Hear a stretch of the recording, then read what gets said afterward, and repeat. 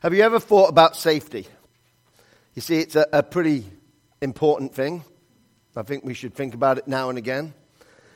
But you know, when I was a kid, and I'm sure when you were kids or you had kids, I grew up in the 70s and 80s, and my mum had a station wagon, and you could pack as many people in that station wagon as you wanted to, and you didn't have to wear a seatbelt, and you could drive around, and nobody would blink an eye at you, would they? It's just normal. I mean, I remember coming to America when I was 7, seeing people ride in the back of pickup trucks and thinking it was the coolest thing ever. So my dad had a friend that had a pickup truck, and I'm like, can I ride in the back? I'm like, that's cool. You better not do that now. You better not do that now. You're going to jail. But sometimes it makes you wonder about some of the things we put our trust in. For example, the helmet when skydiving. Jerry Seinfeld did a skit on the helmet while skydiving. And he says, what is the point of the helmet in skydiving? I mean, can you kind of make it? You know, you jump out of a plane that shot open, the helmet is now wearing you for protection. Later on, the helmet is talking to the other helmet saying, it's a good thing he was there or else I would have hit the ground directly.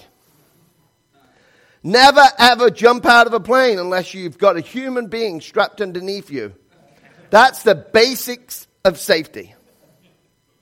You know, sometimes I think we put our trust in things that aren't worth putting our trust in.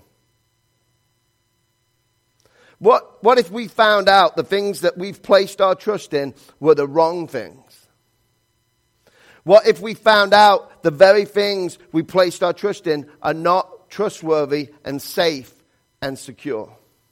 See, what if we found out the very place we've placed our trust is not a place of trust, but a place of danger?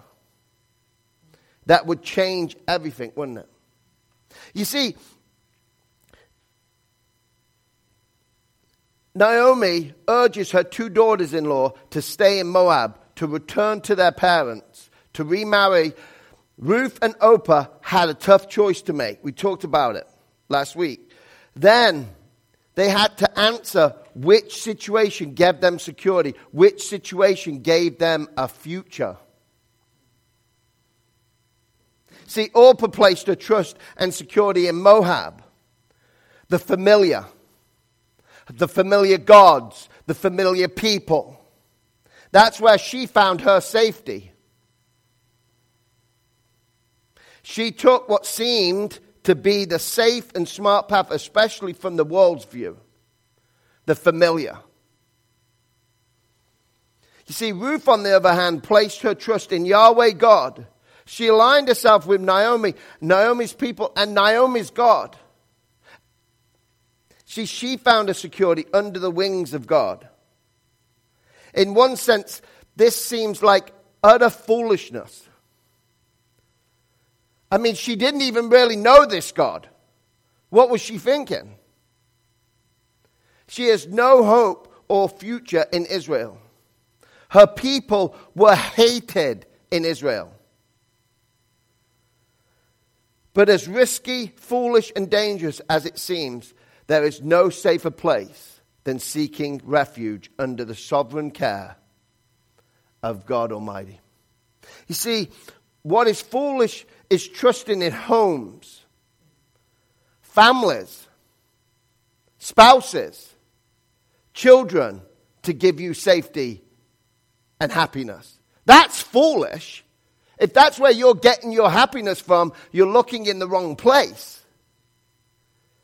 I'm not saying they're not good things that God's gave us, but if that's where we're rooting to get our happiness from, they are bad things. They're not going to satisfy. See, Ruth, Orpah, and Naomi learned about the insecurities of putting their trust and faith in a human's life, didn't they? All the men died. They left in a culture that they had nobody to take care of them because they'd put their trust in a person. See, it seems like Orpah hasn't learned this lesson. But Ruth, on the other hand, has. She's going to try something different. You see, we don't know what happened to Orpah. I hope it turned out good for her. But we don't know. The book's not about Orpah. It's about Ruth and Naomi. And how God is going to use them to save us. See, she took a radical and risky leap of faith in trusting her future to Yahweh God. A God she did not know much about, and perhaps to some she was going down a seemingly foolish and dangerous path. Remember, when she left, she had to walk 75 miles, 2 women walking 75 miles. Probably not a good thing in these days. Probably not a safe thing in these days. Probably not a safe thing today either. But it was definitely not a safe thing then. But they were under God's protection, not even knowing they were under God's protection. See, Ruth decides to trust in Yahweh and align herself with Naomi, Naomi's people, and her God. So today we're going to look at how life turned out for Ruth as she took this seemingly risky path. Today we're in week 3 of the series called Fields of Grace, a study in the book of Ruth, and today's lesson is called The Wings of God. See, we're going to be in chapter 2 of Ruth, but before we get started, I want to take a look at the first question in the Westminster Shorter Catechism. I love catechisms, I love creeds, I love all the old stuff, and in the Westminster Catechism, the first question is, what is the chief end of man? It's a pretty good question, really, isn't it? What is the chief end of man? And the first time I read this was not in the Westminster Shorter Catechism, actually. It was in Desiring God by John Piper, because A Life of Christian Hedonism is the title of the book. It was saying to find joy in Christ and Christ alone is the ultimate guide. It's one of my favorite books by John Piper, and it was one of my first books I ever read as a Christian. So it has meaning, and this was in it. What is the chief end of man? What are we supposed to be? What are we supposed to do? And the answer is, man's chief end is to glorify God and to enjoy Him forever. I love that, because it's not just glorify Him, it's to enjoy Him and everything that He gives you, to enjoy Him, enjoy His creation. That is our chief end, to put our trust in a God that wants us to glorify Him and to find pleasure in Him forever.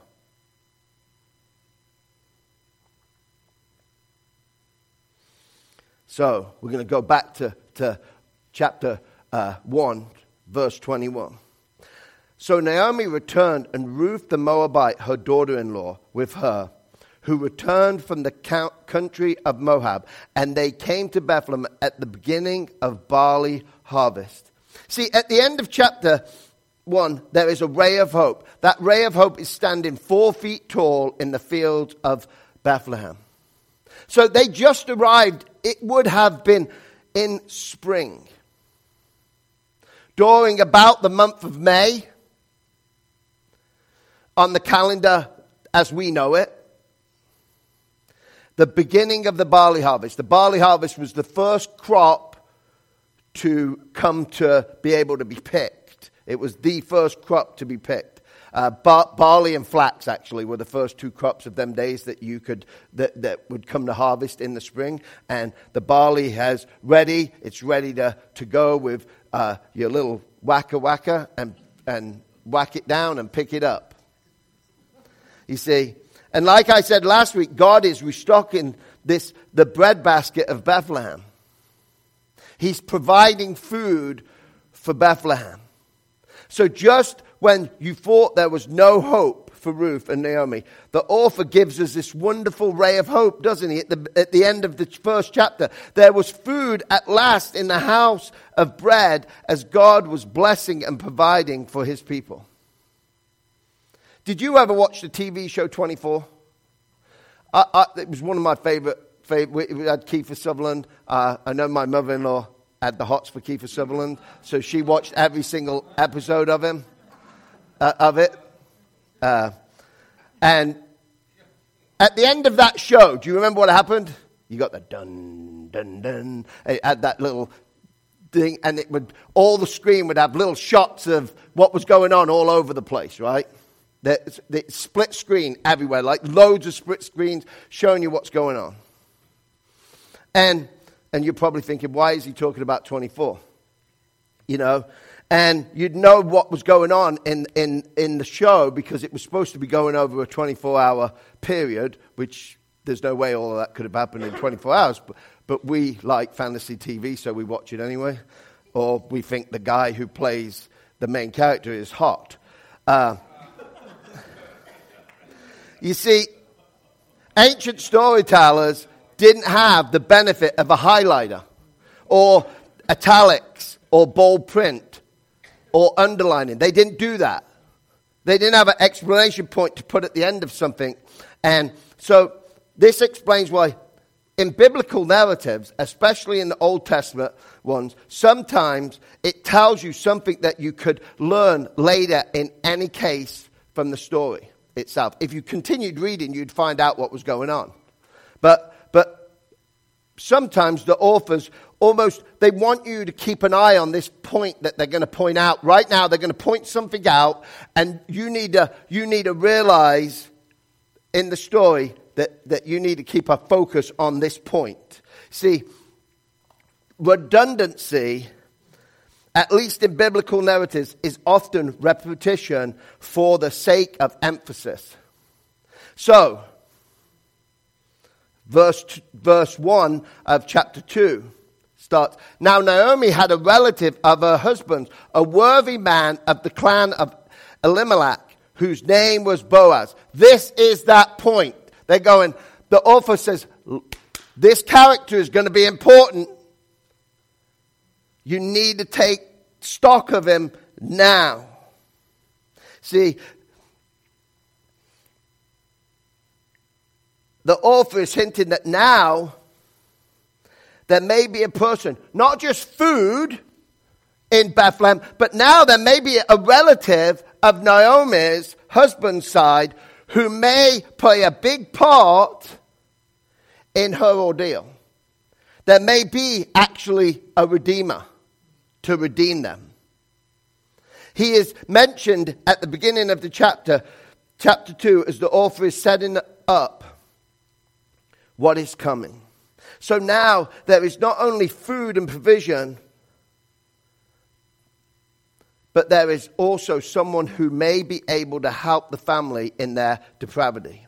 See, Boaz is described as a worthy man. By the way, this is also, every man should highlight that verse, chapter 2, verse 1. Because he was a worthy man. This word has a lot of meaning, such as mighty man of valor or wealth. You see, Boaz could have been a war hero, something like a knight. Or he was honorable, he was noble, he was full of integrity. He was also wealthy, as we will see later in the story. He was a man of influence and social standing in the community. This Boaz is somebody we men should look up to and want to emulate in some ways. Because he is a picture of a godly man. So if you want a picture of a godly man, Boaz.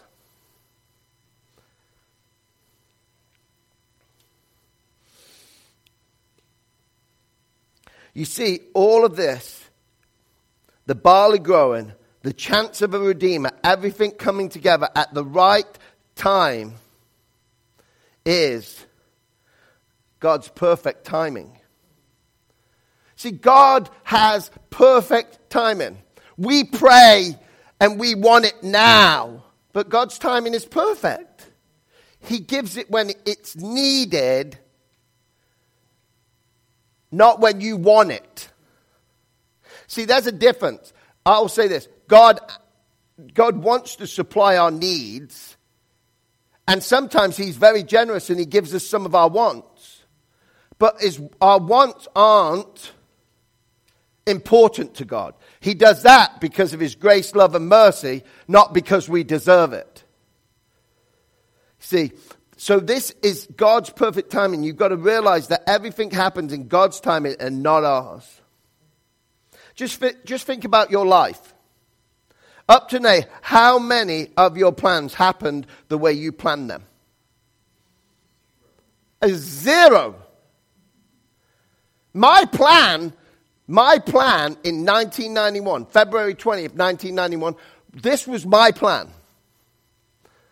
I bought an open-ended ticket that was a year good, so I could go any time back to England in that year. By the way, that ever end of the ticket never got used. My plan was to spend 6 months with my dad to get to know him. And then I was going to go to Canada, because I had to leave the country because I could only stay 6 months because I had a visa that I could stay 6 months. I was going to go up to Canada and then come back in. So I was going to go see a bit of Canada, come back down, and I was going to tour America for 6 months and back up in Chicago airport and fly home. That was my plan. How do you think it worked?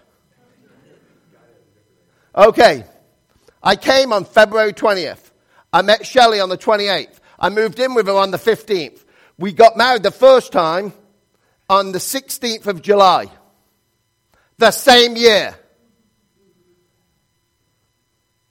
Didn't take long, did it? For God to uproot my plan. By the way, I didn't believe in God. I didn't believe in God for another nearly 13 years. So God was moving and changing my life way before I was in the... I mean, he moved my dad in the first place, so we go back way. So our plans are never the same as God's plans. He knew what was good for me. I didn't. I don't miss the fact that none of that came. I would have probably got myself in a lot of trouble. I might have not made it home. But God had a different plan for me. And I can tell you, my whole life's been the same way. My whole life. See, the thing about plans is when we look back, we can see how God orchestrated the things in our life. Because hindsight is 20/20. So we can look back and go, wow. You can say it just happened, or you can say God ordained it and it was God's timing and it was God's thing. But I believe now that it was God ordaining what he wanted me to do to get me where he wanted to get me right here today. See, we serve a God that knows when the perfect time for everything is. He knows when the perfect timing for everything is. He puts people in your life at the right exact time. Not your time, his time.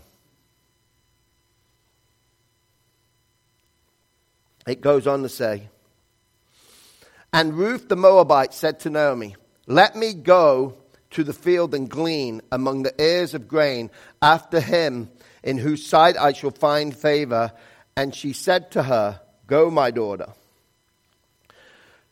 So she set out and went and gleaned in the field after the reapers, and she happened to come to the part of the field belonging to Boaz, who was of the clan of Elimelech. And behold, Boaz came from Bethlehem, just happened to come from Bethlehem that day. And he said to the reapers, "The Lord be with you." And they answered, "The Lord bless you." Then Boaz said to his young man, who was in charge of the reapers, "Whose young woman is this?" He just happened to notice Ruth.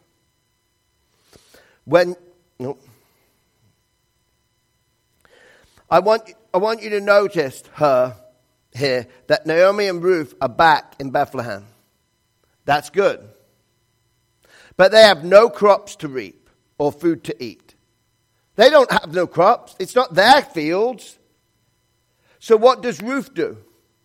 Does she sit on her backside and wait for local government to hand her a check and go down to the local grocery store? No, that's not what Ruth does. No, Ruth asked her mother-in-law if she can go glean in the field. See, you see, this was the welfare system of their day. See, God had put a plan together so that the poor, outcast, widows, fatherless, and foreigners could eat. He had designed a way for this to work. But it also meant they had to what? Work. They did this in England, by the way. After I left, when you went on an employment in England, if you didn't find a job within a certain amount of time, this was the Margaret Thatcher era. If you didn't find a job in a certain time, guess what they did? They placed you. And guess what you got for that? When you went to work, you got your unemployment check. And they could hire you for a year on your unemployment check. That's how the government said, "Hey, you don't want to go look for a job. You're not trying hard enough to look for a job. We'll place you." And that company, I know this happened because my brother worked for a year for a company, and then they hired him after the year and gave him a big bonus because he was getting underpaid for a year. And sent him on vacation also too. But that didn't happen. That doesn't happen a lot, and it didn't. I don't even know if this operation is still in existence. But that's how you stop lazy people. You make them go to work.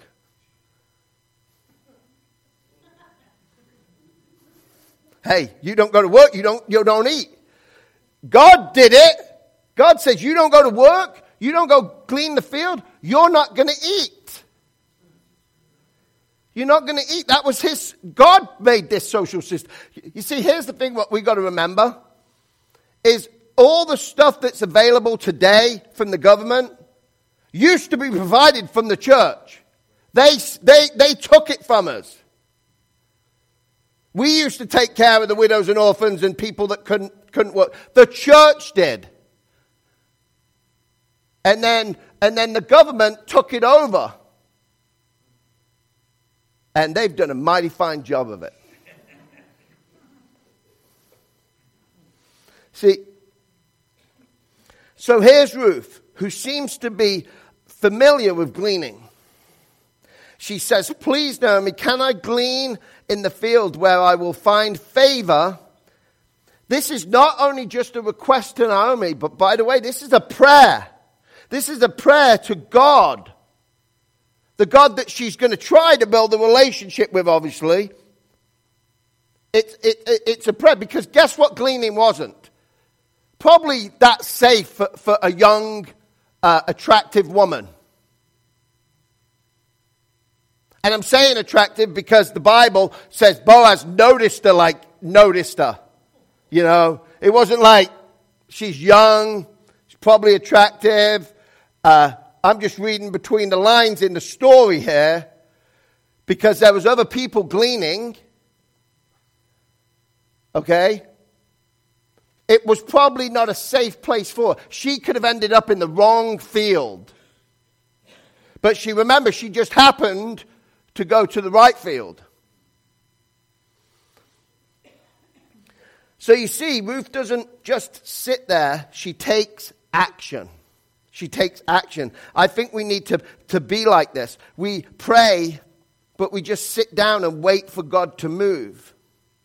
See, Ruth is a woman of action.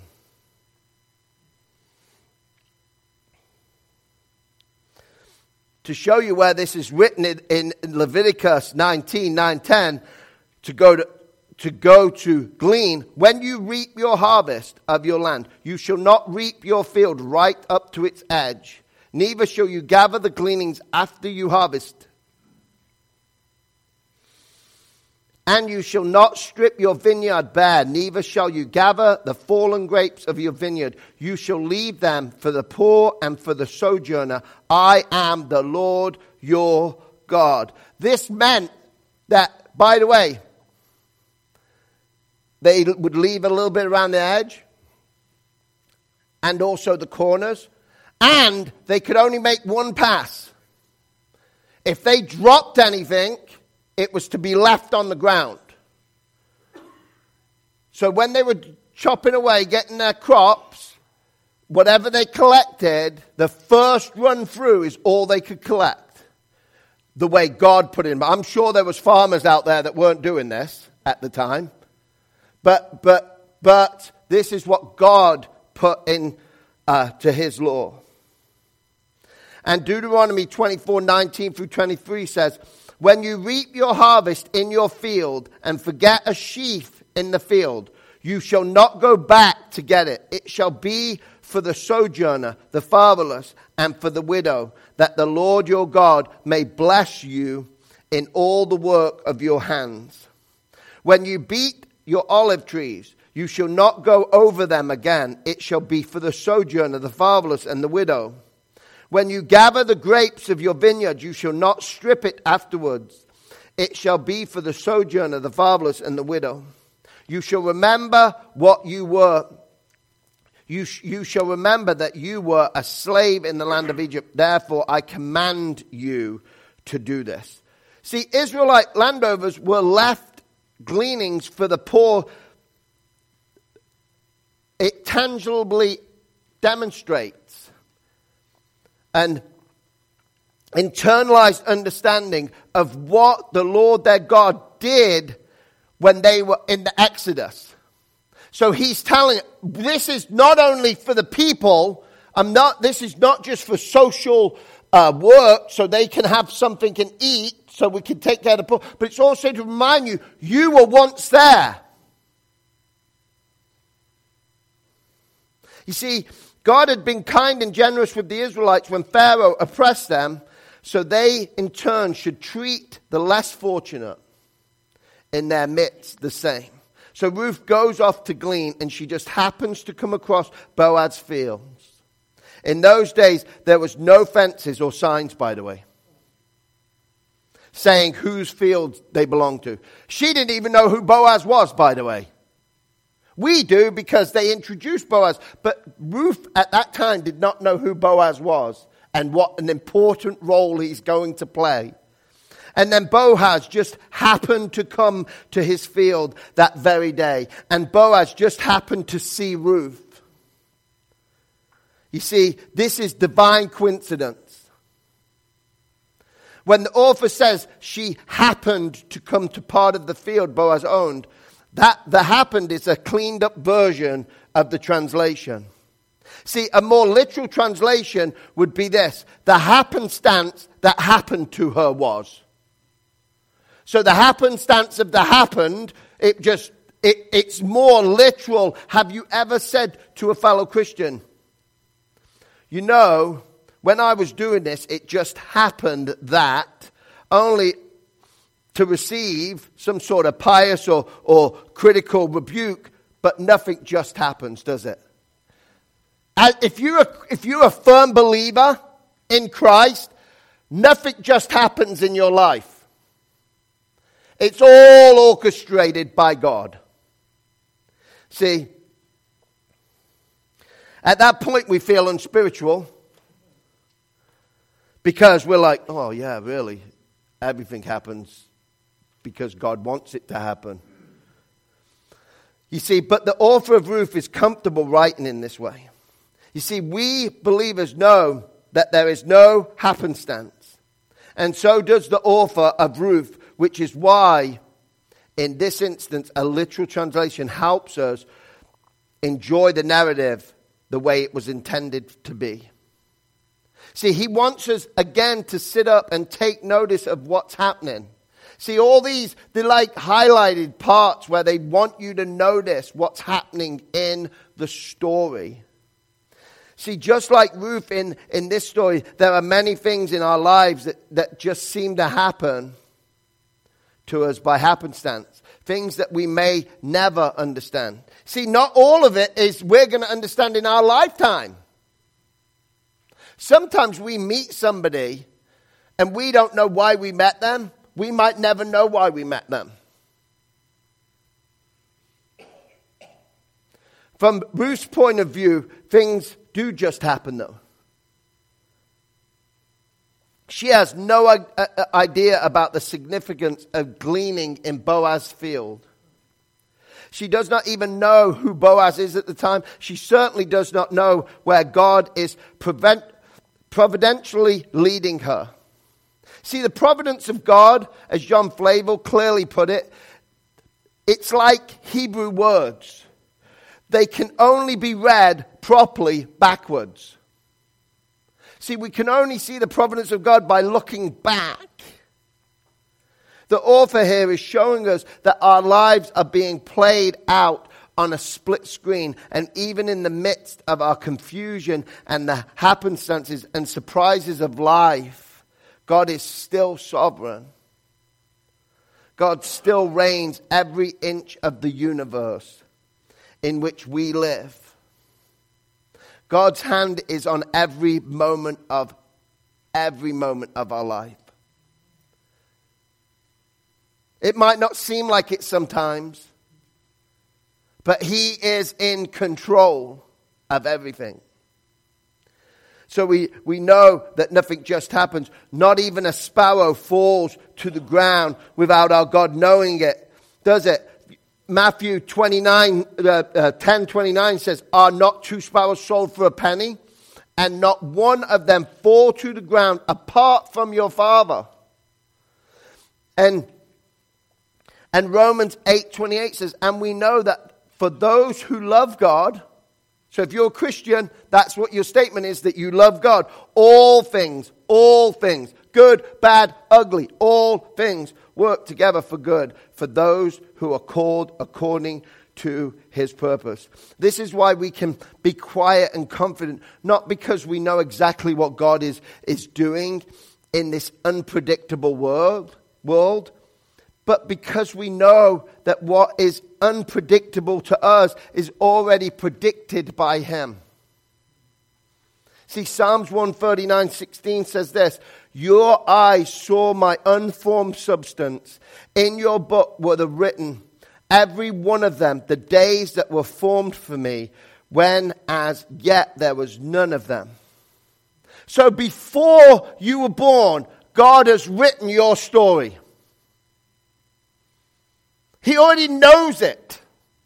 It's not new to him. See, that is the beauty of God. He knows all. He knows what's best for you. So he's allowed stuff to come into your life that sometimes is painful to use to grow you and to move you towards him. Ruth 2:6-13 goes on to say, "And the servant who was in charge of the reapers answered, 'She is the young Moabite woman who came back with Naomi from the country of Moab.' She said, 'Please let me glean and gather among the sheaves after the reapers.' So she came, and she has continued from early morning until now, except for a short rest." It also means Ruth was a hard worker. Then Boaz said to Ruth, "Now listen, my daughter, do not go to glean in another field or leave this one, but keep close to my young women. Let your eyes be on the field that they are reaping, and go after them. Have I not charged the young men not to touch you?" So you see how dangerous this could have been for Ruth. "And when you are thirsty, go to the vessels and drink what the young men have drawn." Then she fell on her face, bowing to the ground, and said to him, "Why have I found favor in your eyes, that you should take notice of me, since I am a foreigner?" But Boaz answered her, "All that you have done for your mother-in-law since the death of your husband has been fully told to me, and how you left your father and your mother and your native land and came to a people that you did not know before. The Lord repay you for what you have done, and a full reward be given you by the Lord, the God of Israel, under whose wings you have come to take refuge." Then she said, "I have found favor in your eyes, my Lord, for you have comforted me and spoken kindly to your servant, though I am not one of your servants." See, there's an old proverb that says, if you don't live it, you don't believe it. If you don't live it, you don't believe it. This is so true. Many people nod their heads at the Bible or at the sermon as they're listening to it, and they claim to believe it. They may raise their hands for salvation and when they're worshiping, like they believe it. And they might agree and believe what Jesus says. Why then does survey after survey report that the behavior of a Christian is no different or not much different than a non-Christian in terms of divorce rate, stealing, lying, whatever you like, put in your blank? Why is it that when they take surveys, that Christians don't look any different, people who profess to be Christians, when they're honest, don't look any different to the rest of the world? In 1987, George Gallup reported there's little difference. This is going back to 1987. It's got far worse than that. There's very little difference in ethical behavior between the churched and the unchurched. There's as much pilferage and dishonesty among the church as the unchurched, and I'm afraid that applies pretty much across the board. Religion per se is not really life-changing.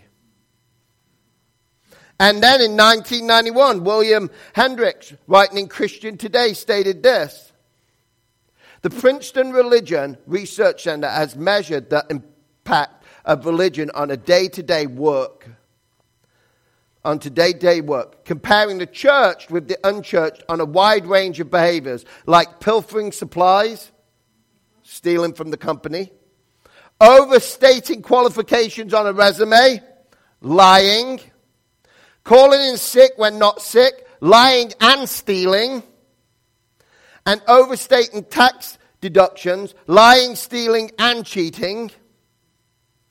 The center finds little difference in the ethical views and behaviors of the churched and the unchurched. What differences there are not significant or are marginal significant." And finally, in 2004, George Barna research stated this: "People's faith does not make as much of a difference as might be expected, especially among non-evangelical born-again Christians. Their type of faith and belief that is being professed and practiced by many people who claim to be Christian is often superficial, non-impacting, and quite frankly, not real." See, again, the old proverb is worth repeating. If you don't live it, you don't believe it. If you don't leave this place and live what you believe, when you interact with other people, you don't believe it. See, Boaz obviously believed in an all-powerful God, didn't he? He believed that God was going to look after Ruth because of what he heard Ruth had done.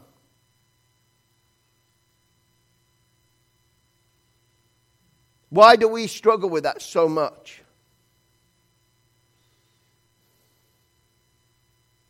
See, this is where we see the godly character of Ruth and Boaz. They don't just say they have faith in God, they live it. I mean, we're talking about, we would call her today, Ruth, a baby Christian. If Ruth is at this point a baby Christian. She's acting more like a Christian than most of us act.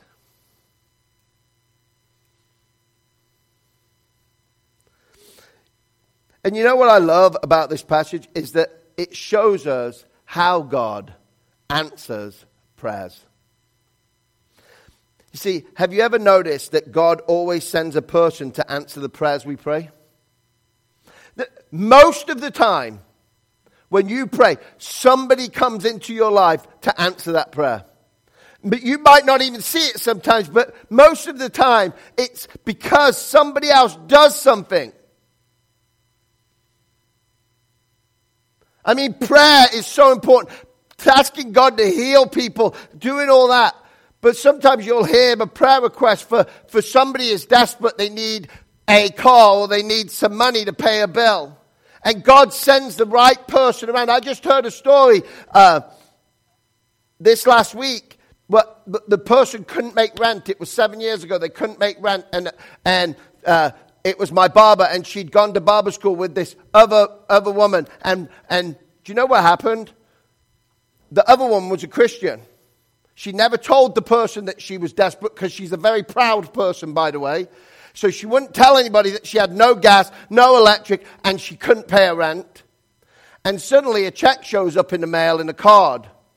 And all the card says is church people, the pastor's probably not going to like this, and I'm the pastor. We usually send this money give this money to our church, but we felt that you needed it more than them, and they sent the exact amount what her rent was in a check. And by the way, she just stopped going to church like 3 or 4 months before that, and God shows up. He uses people to answer people's prayers. And sometimes we don't even know why we're doing it.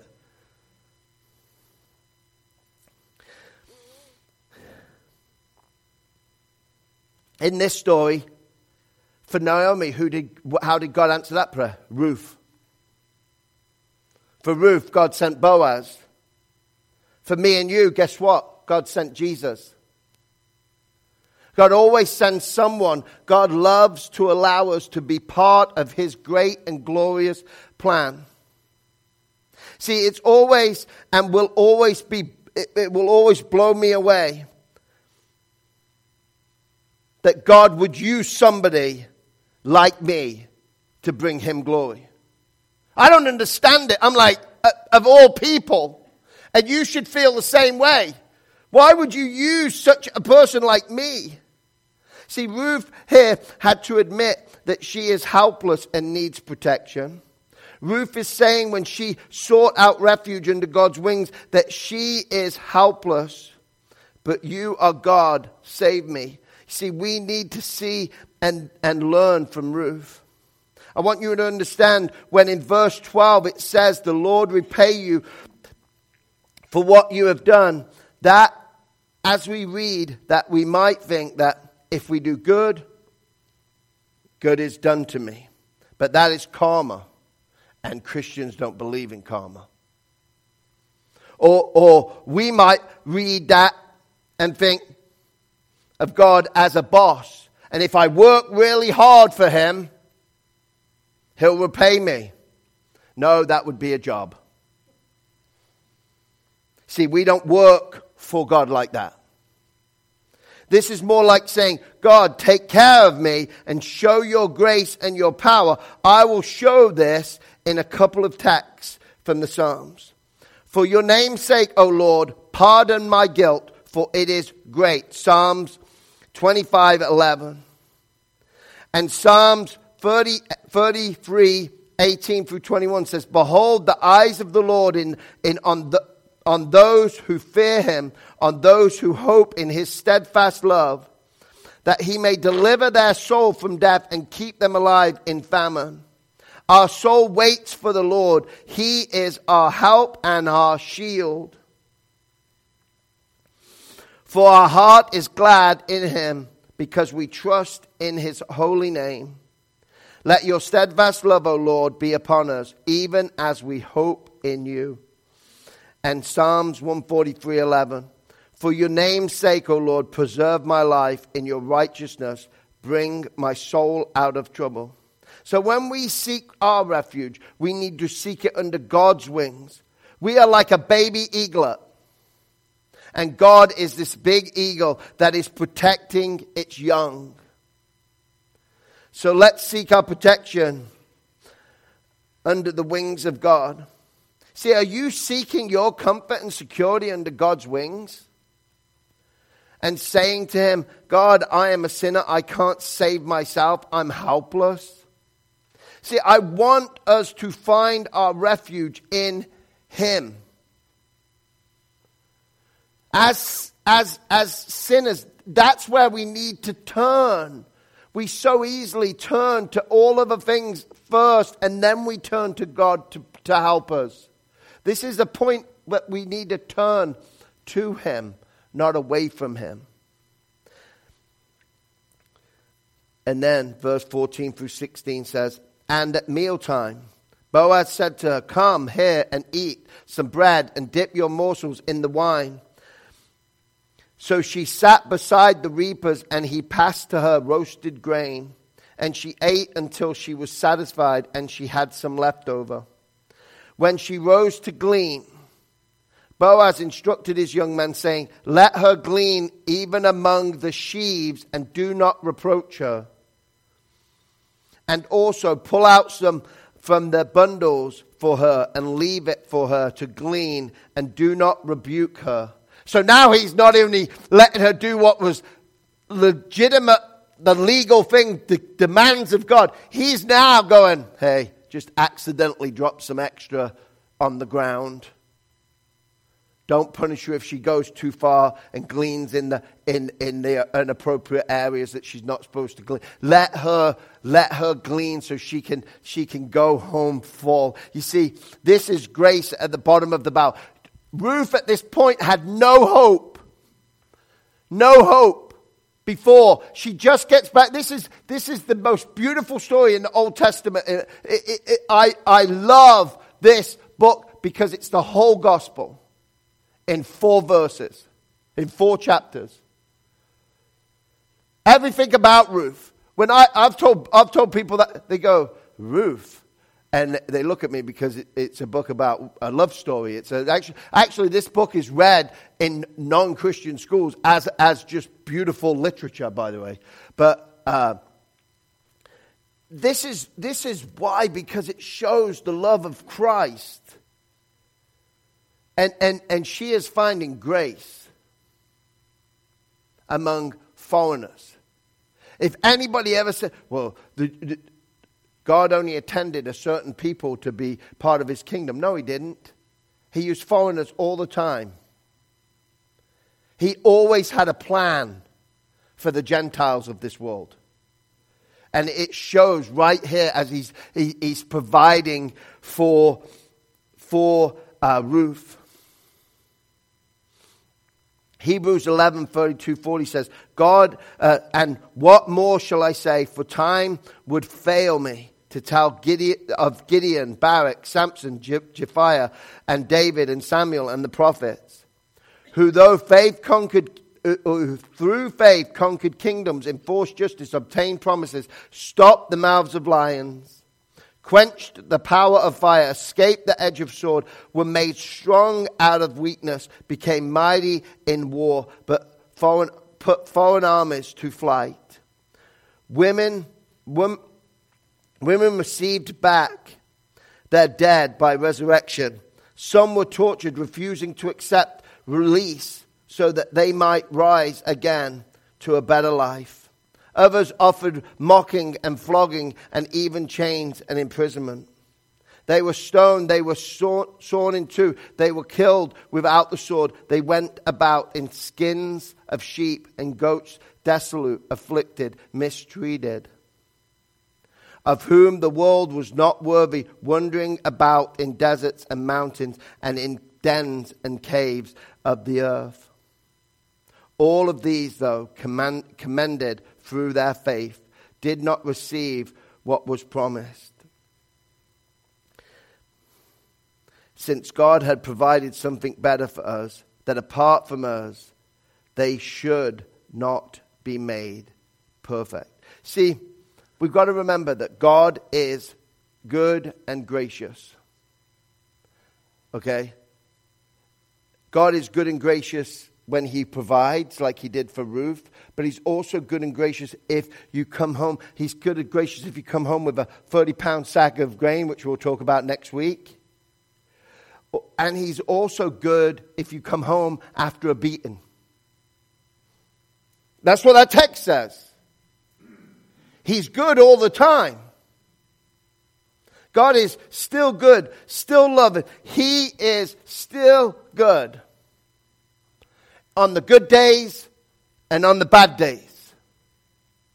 When you're being knocked down, when you're being lifted up. When he's providing abundantly, when he's letting you suffer. He's still God. He's still good. Daniel 3:16 through 18 says, Shadrach, Meshach, and Abednego answered and said to the king, O Nebuchadnezzar, we have no need to answer you in this matter. If this be so, our God, whom we serve, is able to deliver us from the burning fiery furnace, and he will deliver us out of your hand, O king. And this is the key verse. But if not, be it known to you, O king, that we will not serve your gods or worship the golden image that you have set up. They're saying, doesn't matter what you do. Yes, we believe that God can save, and he actually did because we've read the story. But they were prepared when they went in the fiery furnace to burn for what they believed. And there's been many saints since that did burn for what they believed. You see, God is still God, no matter what is going on in your life. He never stops being God. We need to trust him more, rely on him more. So this week, I want you to reread the scripture that we just read, Ruth 2, 1 through 16. Then this week, I want you to take notice of how every day God shows up, even in the small stuff. Because I really believe that God shows up even in the small stuff. It's just sometimes we don't look at that.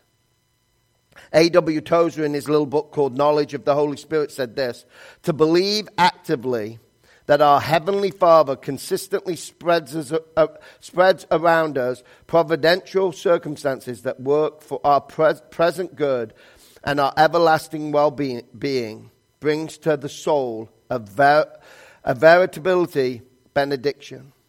Most of us go through life praying a little, planning a little, jockeying for position, hoping, but never being quite certain of anything, and always secretly afraid that we will miss the way.